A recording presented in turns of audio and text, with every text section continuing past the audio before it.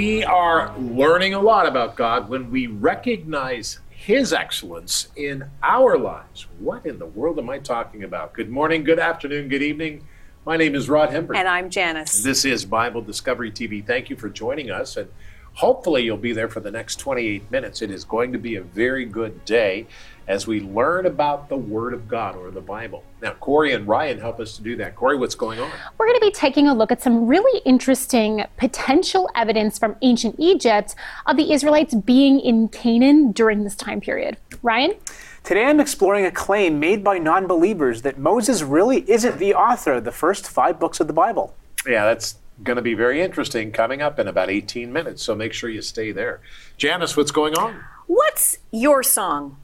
What's my song? Okay, very, very good. Let's open up the Bible and listen to what God has said to us and study.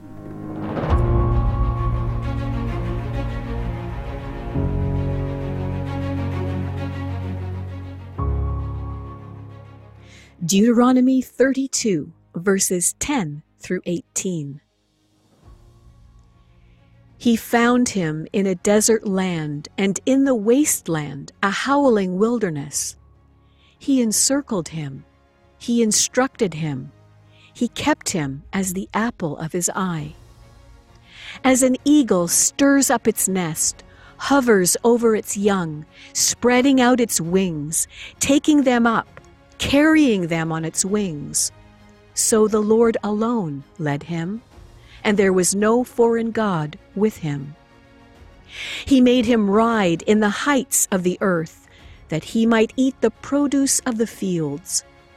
He made him draw honey from the rock, and oil from the flinty rock, curds from the cattle, and milk of the flock, with fat of lambs, and rams of the breed of Bashan, and goats with the choicest wheat. And you drank wine, the blood of the grapes. But Jeshurun grew fat and kicked. You grew fat, you grew thick, you are obese. Then he forsook God, who made him, and scornfully esteemed the rock of his salvation. They provoked him to jealousy with foreign gods. With abominations they provoked him to anger. They sacrificed to demons, not to God, to gods they did not know, to new gods, new arrivals that your fathers did not fear. Of the rock who begot you, you are unmindful, and have forgotten the God who fathered you. Deuteronomy chapter 32, verses 10 through 18.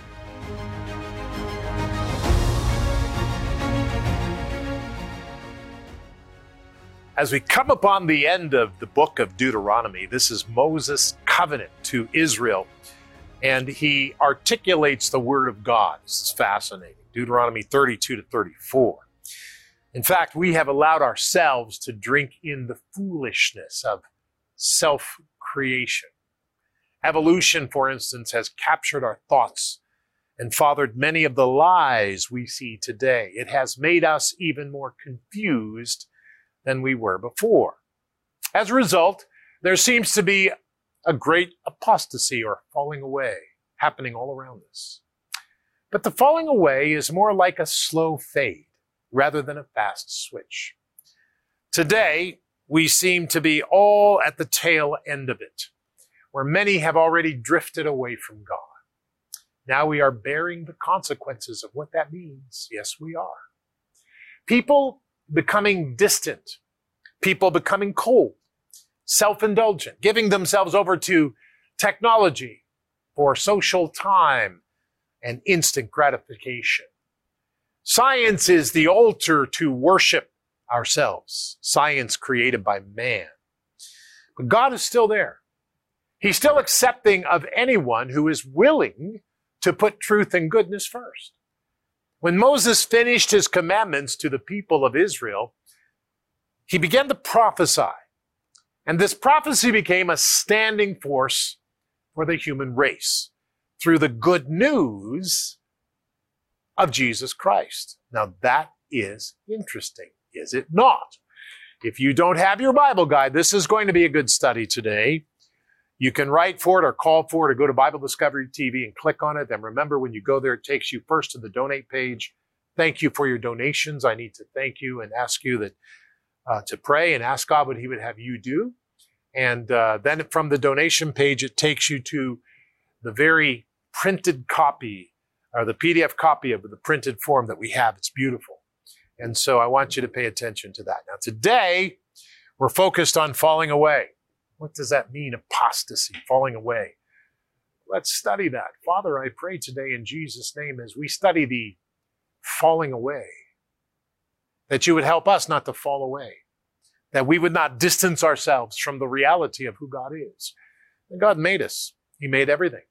And I pray, Lord, in Jesus' name, you would help us to hear your word for what it says and not recreate the context of it for what we think. But help us, Lord. We need to understand the thinking of Christ. In Jesus' wonderful name, and we said together, amen and amen. Now let's look at this because this is really important. Deuteronomy chapter 32, verses 10 to 12, it says, he found him in the desert land, in the wastelands, howling, talking about Israel, howling wilderness, and he encircled him. God encircled him, instructed him, and kept him as the apple of his eye. God kept him as the apple of his eye, Israel. As an eagle stirs up its nest and hovers over its young, spreading out its wings, taking them up, carrying them on its wings, so the Lord alone led him, and there was no foreign god with him. The Lord alone led him, and there was no foreign god with him. We are successful when we recognize God's provisions and exclusive help. God's provisions and exclusive help. As we follow him, that is Jesus Christ, Jesus Christ teaches us how to live and how to love daily. Now, there's a lot of people today who say, I'm a Christian and I do things my way. I did it my way. Well, let's remember that if we are Christians, we have given our lives up to Jesus Christ. And through prayer and supplication and reading of the Word of God, knowing the Word of God, we're trying to live his way. And through the power of the Holy Spirit, we will. And we will be successful. Praise God. So keep that in your heart, keep that in your mind as we read on into chapter 32, verse 13, which says, God made him ride in the heights of the earth, that he might eat the produce of the fields. He made him draw honey from the rock and oil from the flinty rocks. What? That's a miracle. How can that happen? Well, God did it. Verse 14, curds from the cattle and milk of the flock and fat of lambs and rams of the breed of Bashan and goats with the choicest of wheat. And you drank wine, the blood of the grapes. What a description. Here we see that there is no success like living for God's kingdom. That is successful, I can tell you. Any success we have in the world is not from us or because of us, but it's from the Lord. Beloved, I've heard this so many times. Men have told me and women have told me in their businesses. They've said, well, God has made me successful. And a lot of people say, yeah. No, I say, wow, that's amazing. What a testimony.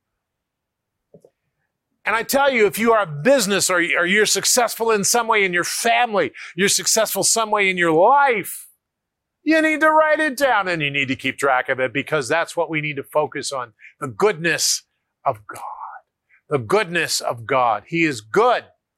And if we follow him with all our heart, soul, and strength, he helps us to do his work because people need to see that. They need to grow in that.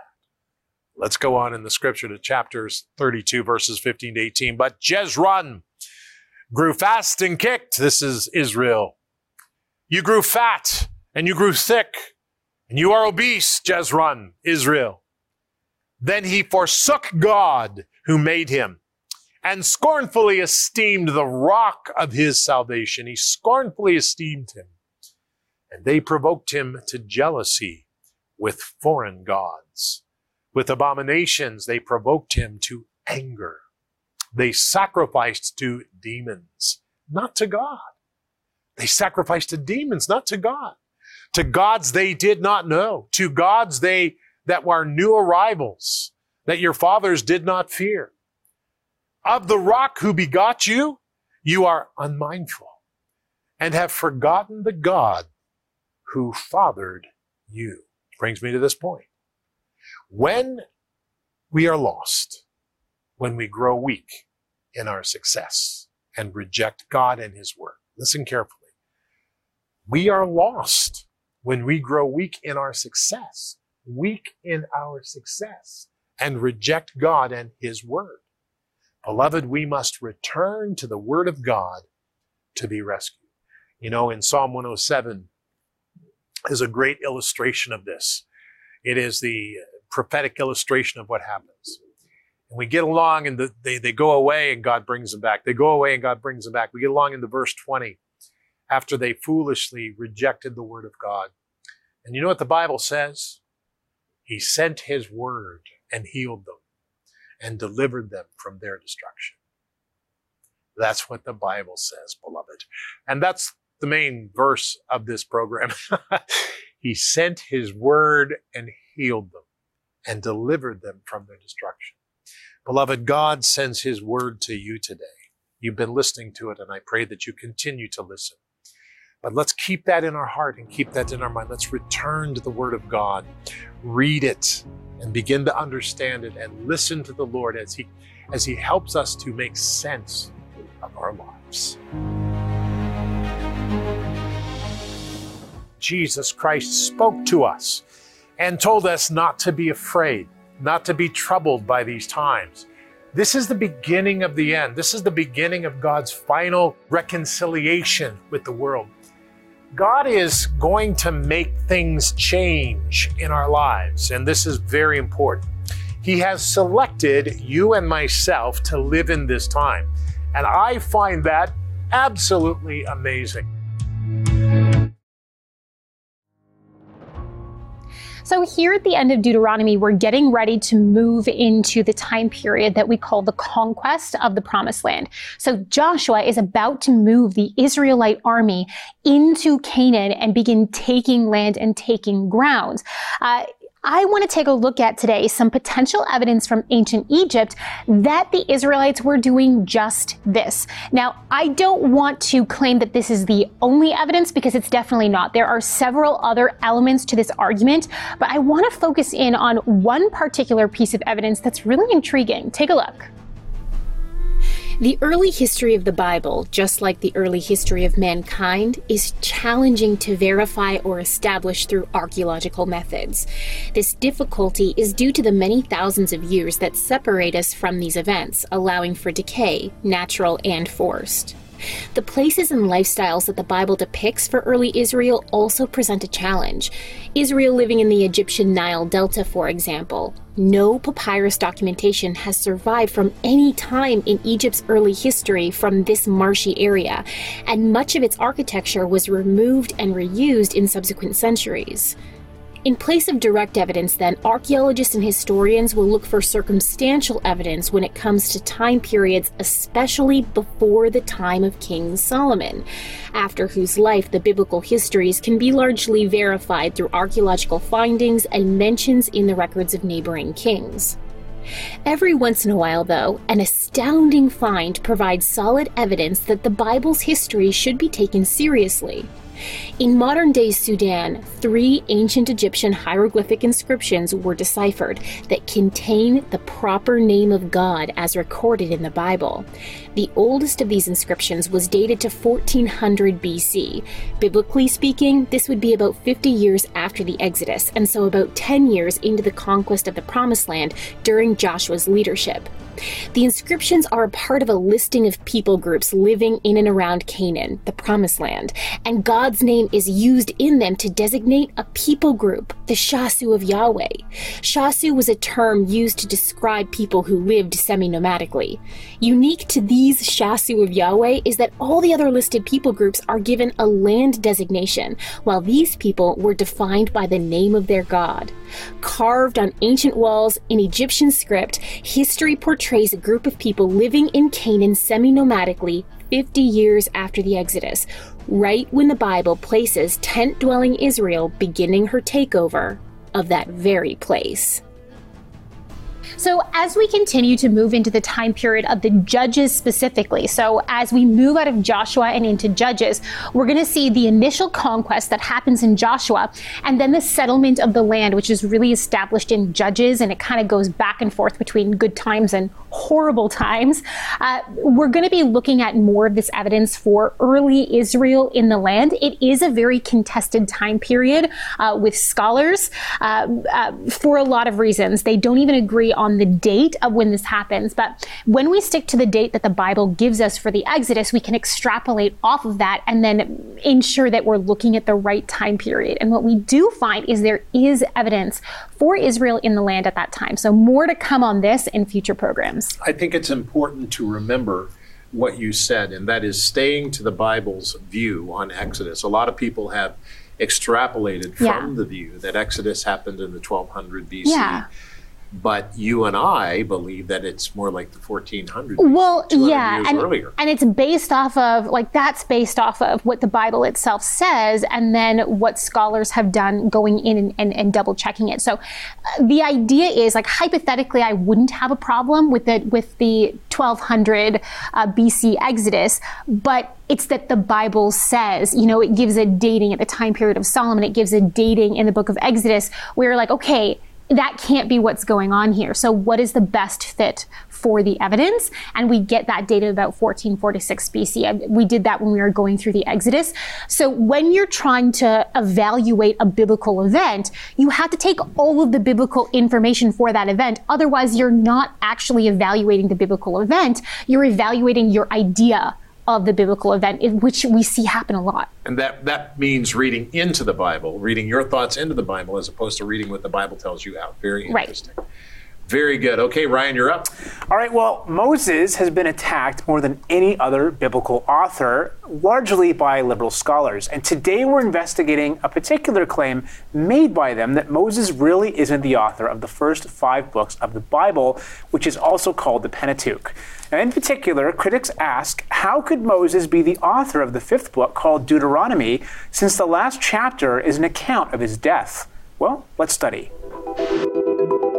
Moses, the author of the first 5 books of the Bible, called the Torah, Law, or Pentateuch, has been repeatedly attacked over the centuries by liberal scholars. As a matter of fact, one of these attacks questions the very authorship of these books.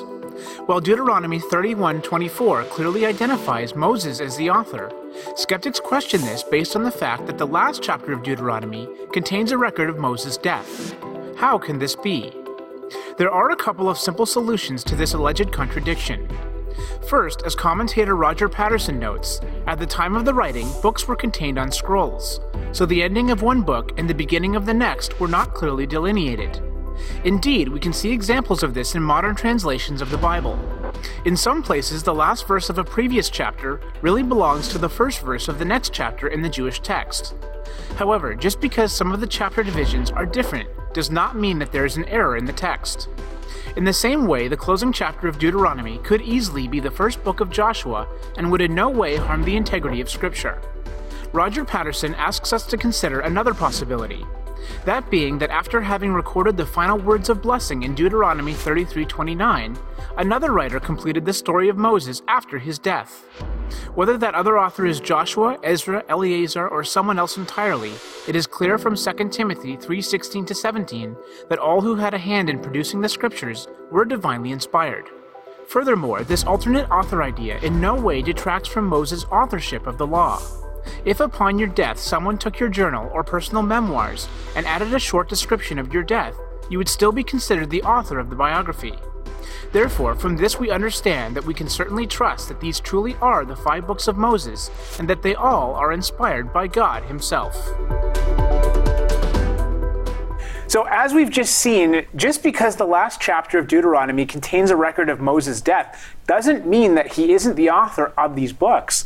We understand that the same would be true for any one of us. If you were writing a self-biography but died before it was finished, and then someone else completed it by adding in an account of your death, well, you'd still be considered the author. And the other possibility here, like I mentioned in the report, is that because the delineations aren't always clear in Scripture, the last chapter of Deuteronomy could have actually originally been the first chapter of the next book of the Bible called Joshua. But whatever the case, the liberal scholars here are guilty of making a mountain out of a molehill, if I can use that expression. Clearly, there is no error or mistake regarding the authorship of the Pentateuch. These are truly the 5 books of Moses. You know, it's important to remember that this book has been challenged over thousands of years, okay? And, we haven't learned anything new today. We've discovered new technology, but we haven't learned anything new. God has allowed us to reveal things like the Dead Sea Scrolls and other things that show us clearly that the Bible is written at a very early time. So when we apply these dates to it, it's our thinking being applied to the Bible. We've got to be really, really careful about that. So that's very interesting, both of you. Janice. Yes. Deuteronomy chapter 32 is the Song of Moses. And it made me start to think, what's my song? What would my song sound like? I love how Moses starts his song. And what he does is he begins it with a request that the whole of the heavens and the earth hear what he has to say. Listen to it. Give ear, O heavens, and I will speak, and hear, O earth, the words of my mouth. And hear how he wants his words to be heard. Let my teachings drop as the rain, my speech distill as the dew, as raindrops on the tender herb, and as showers on the grass. Why? Listen to what he says. For I proclaim the name of the Lord. Ascribe greatness to our God. He is the rock. His work is perfect. For all his ways are justice, a God of truth and without injustice. Righteous and upright is he. That's the beginning of his song. And then it goes on for verses and verses and verses describing how God has been so involved. And I thought to myself, and here comes just a little bit of maybe just a little bit of an ouch. An ouch for you, an ouch for me in my life as I follow the Lord Jesus. What is the song that I'm singing with my life? What's my song today? What's your song? Are we telling and showing the world our praise to God for who he is and what he's done? Or are we complaining and wallowing in what's going on in this world? Now, don't get me wrong. I know that we have moments where we are in those places that are very deep and very dark. But I want to also be honest. God doesn't want us to live our life in those dark and dreary places. He says, come to me, all you who are weary and heavy laden, and I will give you rest. Take my yoke upon you, for it is light. My burden is light. He didn't design us to carry our burdens, to carry the load, to make it all about us all the time. He said, come and praise me. Come and know who I am. Give me your burdens, and I will lift you up. And God does that. What is your song? What is my song? I've heard some of my singing and some of my complainings over the last couple of years, and you know what, to be honest with you? I haven't liked a lot of what has come out in my heart and in my mind when I'm challenged and pushed about things that I can't do, that I used to do freely. And it has really made me rethink about my commitment, about my life to the Lord Jesus Christ and his teachings in his word that show me and tell me how I should be reacting in these circumstances. And many times it's not my natural reaction.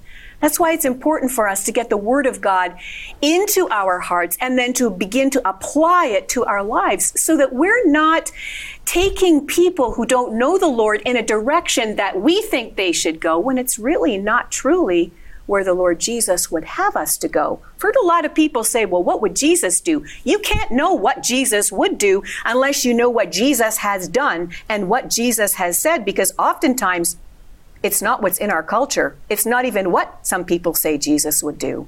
We have to be very careful when we say, thus says the Lord. We better be sure that it is, thus says the Lord, and not what Janice says the Lord says, or what Rod says the Lord says, or anybody else. It has to be the Word of God. What's my song today? Boy, I'm telling you, I have a good old hymn. I'm not going to sing it, but it's Blessed Assurance. I love this song. And I'm going to take out, in the last 32 seconds, we'll see how far I can get. Blessed assurance, Jesus is mine. Oh, what a foretaste of glory divine, heir of salvation, purchase of God, born of his Spirit, and washed in his blood. This is my story. This is my song, praising my Savior all the day long. This is my story. This is my song, praising my Savior all the day long.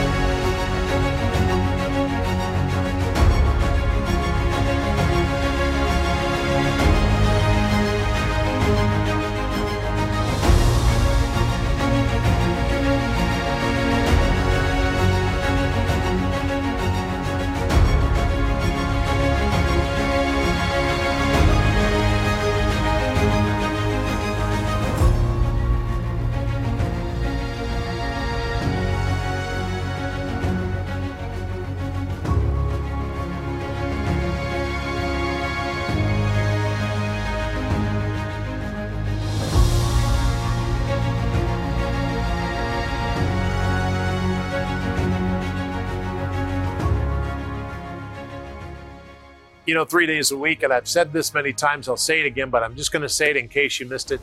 Monday, Wednesday, and Friday, 3:30 to 4:30, we're on Facebook and YouTube. And we're on Bible Discovery TV, praying for you. Join us, will you not? Please join us at Eastern Time or New York Time. Very, very important. Today we pray, Lord, I make you first in my life. Listen to that. Lord, I make you first in my life today and every day.